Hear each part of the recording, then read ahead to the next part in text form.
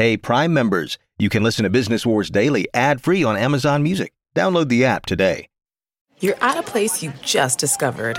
And being an American Express Platinum card member with global dining access by Resi helped you score tickets to quite the dining experience. Oh, okay, chef. You're looking at something you've never seen before, much less tasted. After your first bite, you say nothing because you're speechless. That's the powerful backing of American Express. See how to elevate your dining experiences at americanexpress.com/withAmex. Terms apply.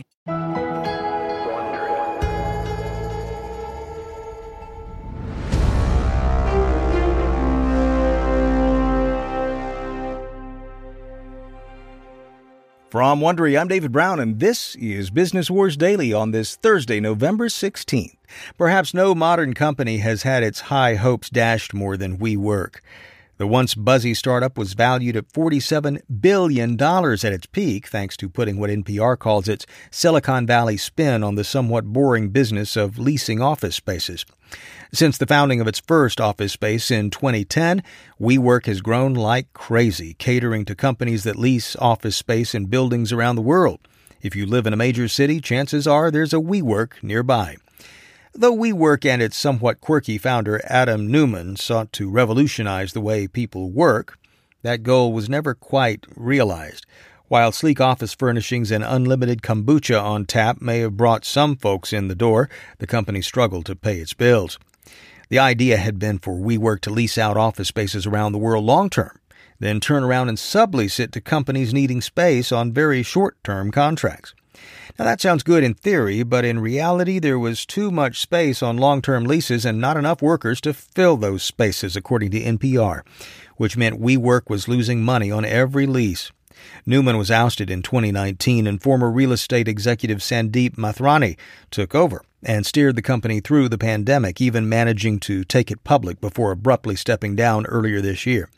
And now, the thing we all figured was coming has finally happened. WeWork filed for bankruptcy last week in a federal court in New Jersey. In its petition, WeWork listed $15 billion in assets, but $18 billion in debt. You can see how that math plays out. It also has around $100 million in unpaid rent. The company says 92% of its lenders agreed to a restructuring plan that will keep the company running through bankruptcy proceedings, but many dozens of WeWork locations are expected to close. And it's those suddenly empty workspaces that one rival hopes to take advantage of. Office workspace provider IWG is, quote, spending time looking at former WeWork sites. And CEO Mark Dixon confirmed that IWG has already acquired a few locations. IWG had a good third quarter, with a 7% increase in revenue. Those results drove shares up by 3%.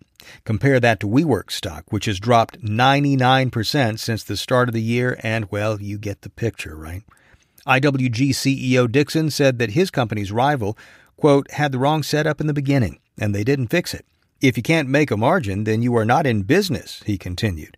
Harsh words for WeWork there to cap off a bad week, I'm sure. So the question remains, with the closing of locations and restructuring of the company, can the ship be righted?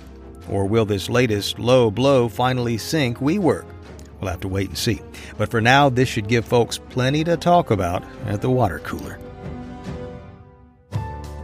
From Wondery, this is Business Wars Daily. I'm your host, David Brown, written and produced by Jessica Yarmosky.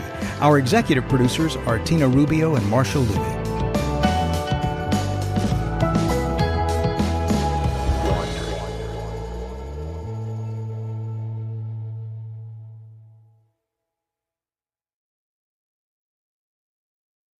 Hey, Prime members, you can listen to Business Wars Daily ad-free on Amazon Music.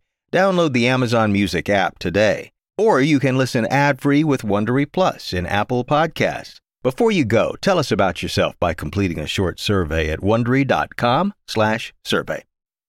If you travel for work, you know to pack 2 suits. Business and swim. You know with your Delta SkyMiles Business Amex card, buying that plane ticket for a business trip can get you closer to medallion status. You know that a meeting in Montana means visiting almost every national park. Yellowstone? Check. Because you're the chief excursion officer. It's why you're a Delta SkyMiles Platinum Business American Express card member. If you travel, you know. Terms apply. Visit go.amex/business.